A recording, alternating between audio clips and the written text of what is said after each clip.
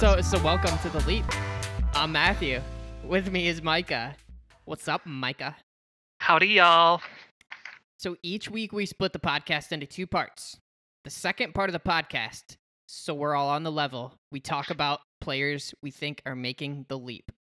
For the first part of the podcast, though, we pick a game of the week we both watch, where we try to key in on the more obscure players and the not quite yet superstars of the NBA. And then we come here to chat with each other about it.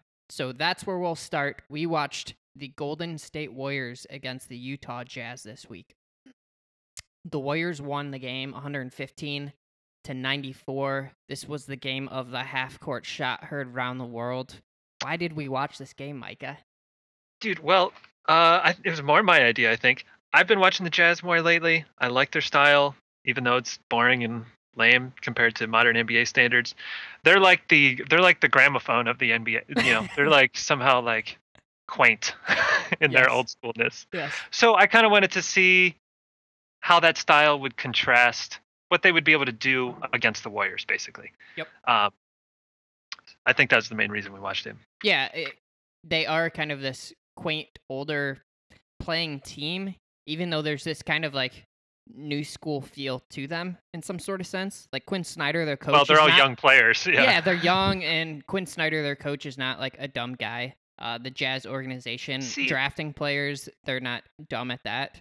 So go ahead on the Quin Snyder thing.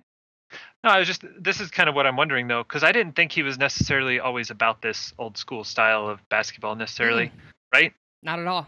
Yeah. So is this something that he adopted because Utah ownership kind of I think said, we'll hire you if this is what we're doing though? I personally think he's someone that's actually a good enough coach that changes his system to fit the players.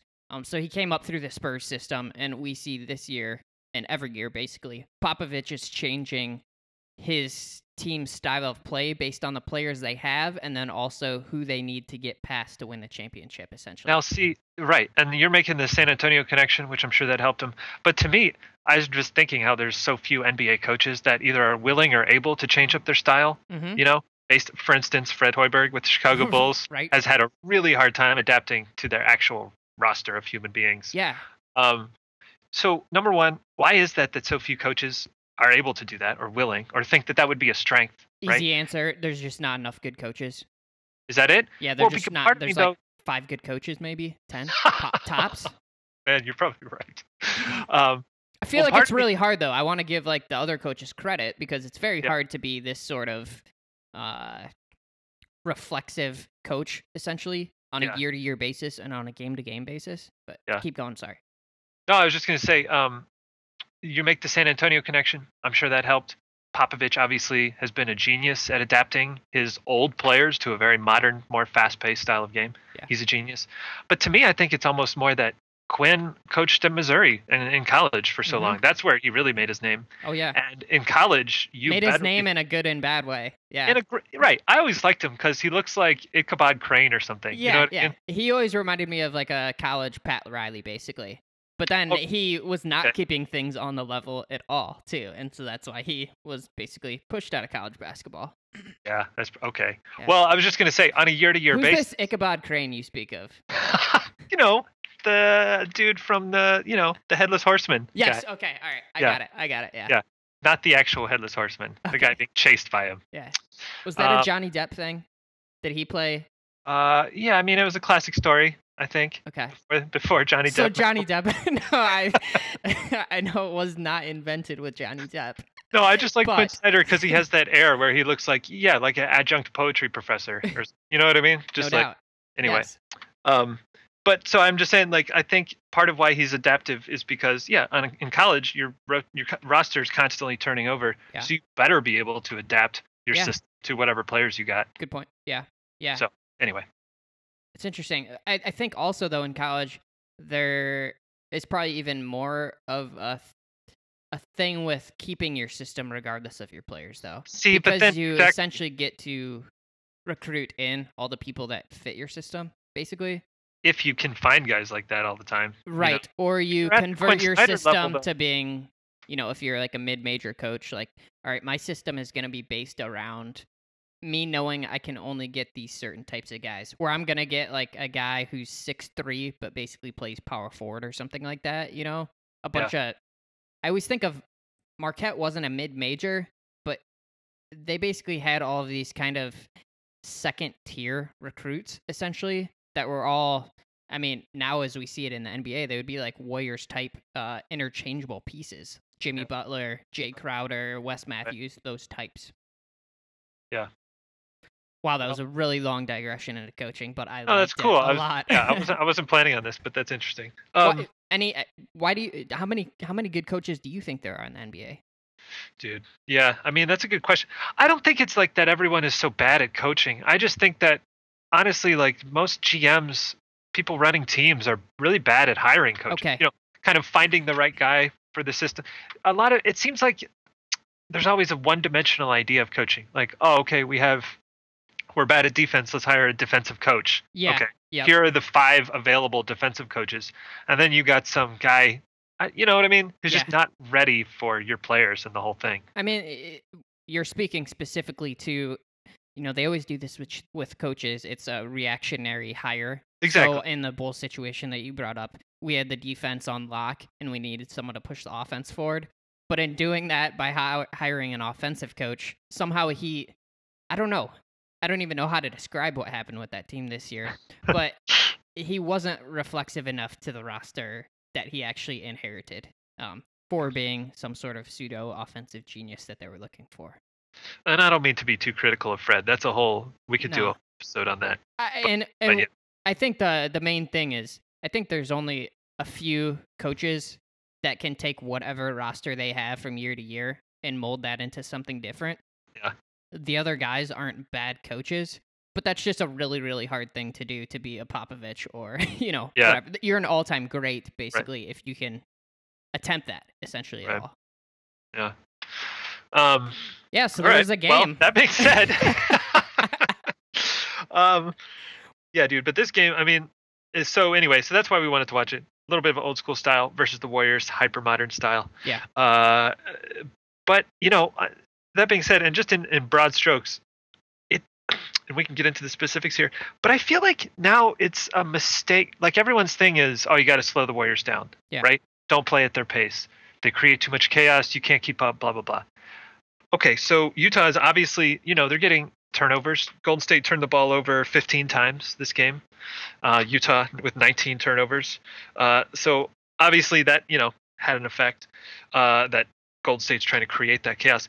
But at the same time, Utah only had 2 fast break points to Golden State's 26, right? Yep. So to me, that is kind of like, if your whole thing is slow the game down at all costs to break up their momentum, what you're also doing, you're compounding their success, because now when you do get those turnovers, you're not capitalizing on it. You're actually slowing the game down, right? And not taking advantage of the few chinks in their armor that they're creating. Like, I almost feel like, just if I was an NBA coach, talking about reflexiveness, playing them in the playoffs, instead of trying to go contrasting style, give it right back to them. That's the only time when they start to look uncomfortable a little bit. Yeah. If they're not exerting their will on you. And by slowing it down, I don't know, I just feel like you end up looking stupid, because then they just style on you. That's an interesting point, for sure. And you definitely end up looking ridiculously stupid. I thought during the game, like, the best players to have playing against Golden State would be people that had, like, earmuffs on, essentially, that were not bothered at all by the oohs and ahs of the crowd, because that stuff has to get in your head to an insane amount, even if you're an NBA player, or you want to keep up with it, or it just kind of like beats you down throughout the game and your sense of worth and ego throughout the game, Yeah, and that's Oracle Arena is a totally magical place, and no one ever talks about this, but if you've ever seen a game there, especially in the upper deck, like you have, right? You've been to games there? I've been to a handful of games there. Love it there. But if you're sitting up high, the ceiling is concave, right? Rather than being a dome. Like, if you're sitting not even all the way up to the top, but just kind of the ceiling, actually the lowest point is below you a little bit, right? Weird. So that's why it's always so crazy loud in there, because it was pushing the sound back down. Anyway, so no one ever talks about that, but that's why big part of why their home crowd is, so notorious. Crazy. Anyway, and we should also note that this, let's see, Rodney Hood, the shooting guard who we talked about for the Jazz before, probably, I don't know, their best perimeter player, I would say. They sat him for this game with a sore lower back. He played the game before, and then he played again the game after. Yeah, so the it seemed Jazz like were definitely men down. They were had kind of Mack starting at point guard. They had Trey Burke. Yeah, and Trey then Burke they had played, C.J. Johnson starting. Chris Johnson, Chris Johnson, who's a 29-year-old third-year NBA player. Trey Burke was the first person off the bench, but he got 2 DNP coaches' decisions the last 2 games. Exactly. So, and the thing about Trey Burke is there was a play in the second quarter that explained, I don't know, confirmed my ideas of him, essentially, Yeah, definitely a bad confirmation bias play, but the Warriors were on offense, and every guy touched the ball on offense, and there were, no dribbles, and then they made a basket, and Trey Burke got the ball, dribbled it down, and took a fast break, long 2-point shot, and it was kind of one of those things where it's like, yeah, that's Trey Burke. That's kind of what he does. He's really skilled, but I don't know. He's not the type of player that he maybe can be in your top 8 rotation. Yeah. But I'm not even sure of that. Yeah. No, I'd agree. I don't know. He played pretty well this game, just as far as distributing, scoring. Yeah. He's surprised he's not a great shooter, but he was shooting the ball pretty well. So it seemed like he was, I guess that shot that you're talking, it seemed like he was like, okay, I haven't played in 2 games, so I'm going to try to put a stamp on this game. Definitely. Yeah. Well, did you know that Joe Ingles' nickname is Jingle and Joe? By any chance? No. Yeah. Were you on the Jazz broadcast? Heck yeah. Just because I had never heard their announcers, and I wanted to see what they were like. Well, so this is the thing. Don't spoil it for me, because I think I have an opposite opinion of everyone else. I feel like everyone hates the Jazz announcers, and I actually really like Matt Harpring a lot. Harpring, that's who it is. Yeah, right. Okay. I hated him as a player, obviously. Kind of probably still hate him, but I like him in the announce crew, at least. I don't know. That's just me. Especially compared to other NBA players that are the color analysts for the games. If it's a Dominique Wilkins type, or even Brevin Knight the other week that we watched. Much better. The one good line that he had this game was whoever their play-by-play guy is. He was like, because the Warriors' first basket of the game was this ridiculous Steph Curry left-handed behind the back pass. Oh, that was so sweet. Splitting 2 guys on the fast, just impossible. Yeah. The play-by-play guy was like, oh, sometimes you just don't know if you actually saw it. Anyway, and then the commercial break, he comes back and he's like, oh, if I gave you the ball 10 times in a row, you wouldn't be able to make that pass. Oh, no one can do that. Blah, just going on how impossible. And Matt Harpring is like, well, okay, I played in the NBA. I could maybe make that once, Yeah. Awesome. Anyway. Yeah, that was such a perfect play to the game. And just kind of this whole season, he has been magical and their team's been magical. And that was kind of the thing that, I don't know, you would do on the first play of the game, basically, with the season they're having. So that typified their whole game and season to me. And I don't know how much else you have on this game, but it seems like we've kind of summed it up here. Because then this whole second half, after the first half ended on that Curry half-court shot, like you said, that seemed to break their spirit. Because it did. The Jazz were within single digits. That put the lead to 12 going into half, I think, or 11. Yep. And then second half, they just came out so flat. They were done. Yeah, they were keeping it tight from there. And so, did you see the stats on so that was a 55-foot shot officially after that. For people that don't know the specifics of where the 3-point line is at, it's at 22 feet and then 1 3/4 inches. But Steph, from 40 feet out, is 4 for 11 for the year. So he's at 36.4%, which is crazy. I mean, he's probably a top 50 3-point shooter in the NBA from 40 feet away from the hoop. And then from 30 feet away from the hoop, he's 48.1%. Yep. So he makes almost half of his shots from 30 feet away from the hoop. That is crazy. like a couple weeks ago I saw a stat, and it's only gotten more ridiculous now. But yeah, his efficiency from 28 feet and Yeah. beyond. And again, we're talking 28 feet, like you just said. That's already a good 6 feet beyond the line, right? Yeah. 28 feet and on, he's shooting like, I wish I could remember now, but it's like 50+%. Okay, almost 60%. Maybe with this half court from this game, around 60%. So his shooting, if like his effective field goal percentage, because those are all threes, obviously, Yeah. and then the percentage, Right. he's basically shooting over 100%. Like his deep three and beyond, 28 feet and beyond, is better than LeBron unguarded dunking repeatedly. More efficient, which is just like, it's hard to imagine, man. It's crazy. One other person I want to draw attention to is Draymond, who I don't know. I know he has a point guard's eye basically for the game, but there was one play that really stood out to me about that. So Maurice Spates is a bench player for the Warriors. I saw him a lot in college because he played for Florida. He's not a guy that's a naturally unselfish player. But at one point in the game, Draymond had an open 3-point shot and Spates was on the block. Draymond passed it up, gave it to Spates. Spates had a nice little post move and made it 2.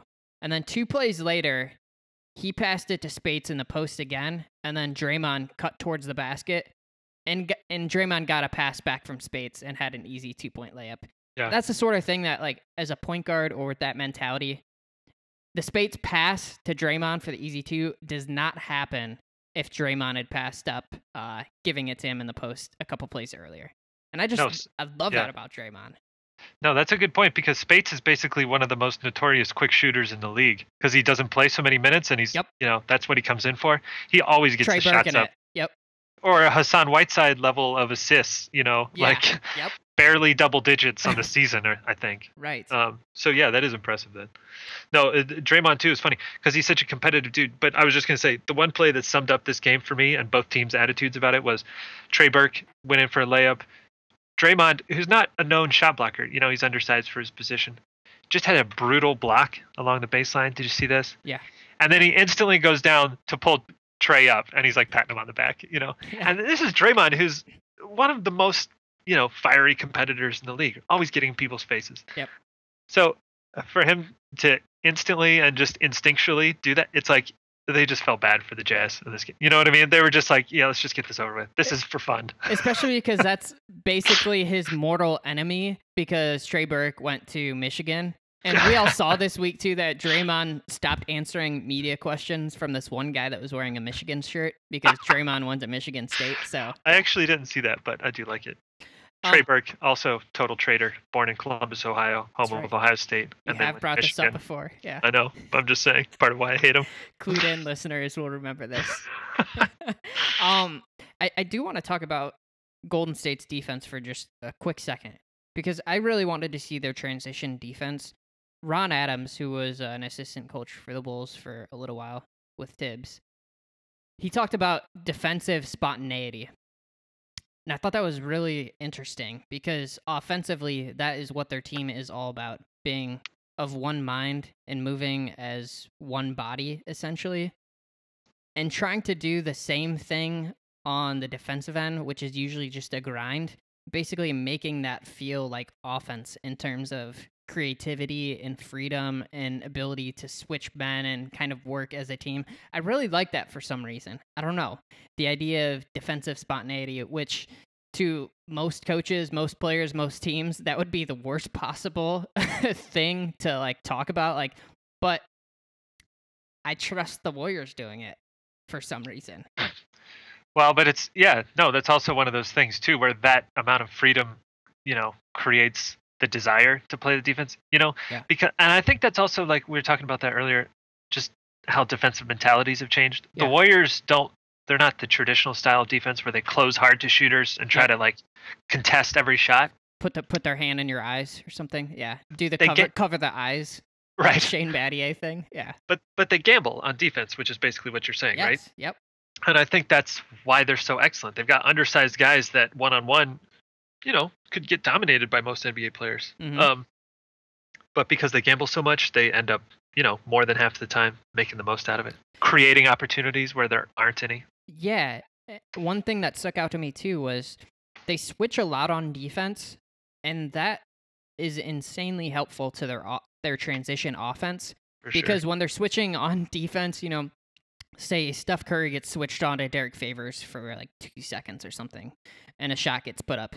Then all of a sudden, Derek Favors and whoever was guarding Steph Curry have to talk basically within 2 seconds or just know immediately who's going to cover Steph on the break. So Right. the switching on defense it seems like it might hurt them, but it honestly pushes their transition offense up another level because it creates the chaos that we know that gets created by people trying to find the man that they need to get back on defense for. Well, plus they're switching too, because, like we were talking about, they have a lot of interchangeable players. So Yep. their guards, Sean Livingston, 6'8", Andre Iguodala, 6'8", are bigger than their power forward, Draymond Green, 6'7". Yep. So when they have to switch or double somebody like Derek Favors, it kind of, I don't know, it's like they're bringing a better, taller guy from the perimeter. Yeah. And there were so many instances where, Livingston is just amazing. His defensive ability is so good now. He's perfect for that type of quick switch. Yep. Man, we got in the weeds there. It's cool. I like it. All right. We're wonks. We're quants. You ready to leap? Who's leaping this week, dude? My first leap. I basically have one, so I'm just going to do all mine right now because they're kind of related. Devin Booker from the Phoenix Suns. See, he dominated. I thought we did him already. I was going to say, he was on my Leap All-Star team. Oh, that's right. Yeah, okay. So I did give him some extended shine there. Right. But he is just, like you said, dominating. He's a rookie. He's a 19-year-old rookie from Kentucky. He had 3 30-point games this week. Like, you have got to be kidding me. He's the only teenager besides LeBron James, who you all know, to have 30 points or more in back-to-back games. Ever. Wow. NBA history. Wow. Him and LeBron James. Not even Moses Malone? Not even Mose. Wow. I don't know. Did they have stats and paper and pens at that point in time? Yeah, good question. Or just sleeping pelts? But the game against the Nuggets, there was 83 points scored by 3 rookies, which was the most ever in a single game. Devin Booker had 35 points. Emmanuel Mudiay, who we've talked about before here for the Denver Nuggets, he had 30 points. And then Jokic had 18 points. Do you want to correct my pronunciation on that? Because that seems to be like a theme that I can't pronunciate. Is it a soft J? Or a hard J? Is it like yogging or jogging? Well, I don't think people have figured out yet, but I think it's Jokic. And then, that was what I was going to... If it was a ch at the end. Yeah. Well, no, yeah. Pretty crazy. Dominated. So, off of that, the Lakers trio of young guys, for the first time ever, they all 3 scored over 20 points in a single game. D'Angelo Russell had 27, Jordan Clarkson had 24, Julius Randle had 23, and this was in their 107-98 win against Orlando.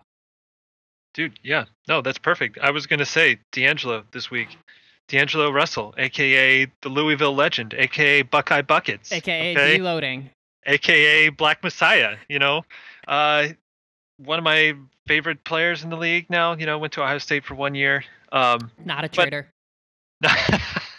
No, from Louisville, went to Ohio State. Okay. Kept it regional. But yeah, over his last 8 games, he's had 7 with 20 or more, having 23 points per game. His assists and rebounds are still where they've been at season average-wise. But the thing that impresses me about him, and I've talked about this several times, and both of my Leap guys this week, it's kind of the same case.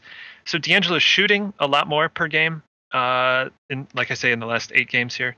But his percentages have also gone up quite a bit. So in the last 8 games, he's shooting 43% in total, where it was at 36% on the season. It's a big jump. And then, I'm sorry, that was threes. But then from the floor, yeah, he's at 43% for the season, 47% in the last 8 games. Nice. So to have his attempts go up 5 shots a game and his efficiency also go up, that's pretty impressive. We're at this good time in the season where a lot of guys who we've been speculating on earlier in the year, they're playing on bad teams. The coaches have kind of started to give them a little bit more rope to kind of play. So we're starting to see the results of that with D'Angelo. Yep. And just, while we're on it here, since you already brought him up, my other leaper for this week, Emmanuel Mudiay. Wow, we are like totally in simpatico this week. Dude, AKA All Day Mudiay, AKA Flair Congo.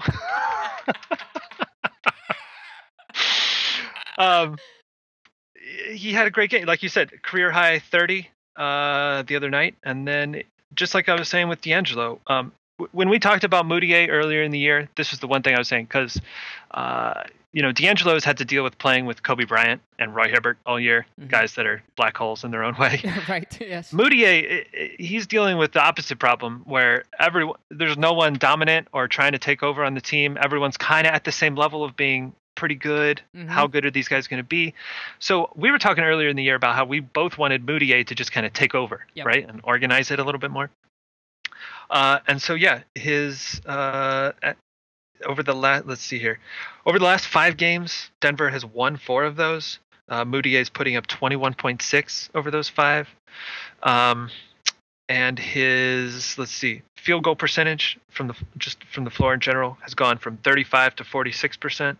3-point percentage has gone from 30 to 44%. Wow. So that's pretty amazing to me. His attempts have gone way up just in the last 5, but his percentages also. So both of these dudes, I'm very excited for them in the future. Yeah. They're going to be playing a lot of excellent games against each other before too long. I like it. It's a good leap. Oh, yeah, one more leap. AKA who? No, dude.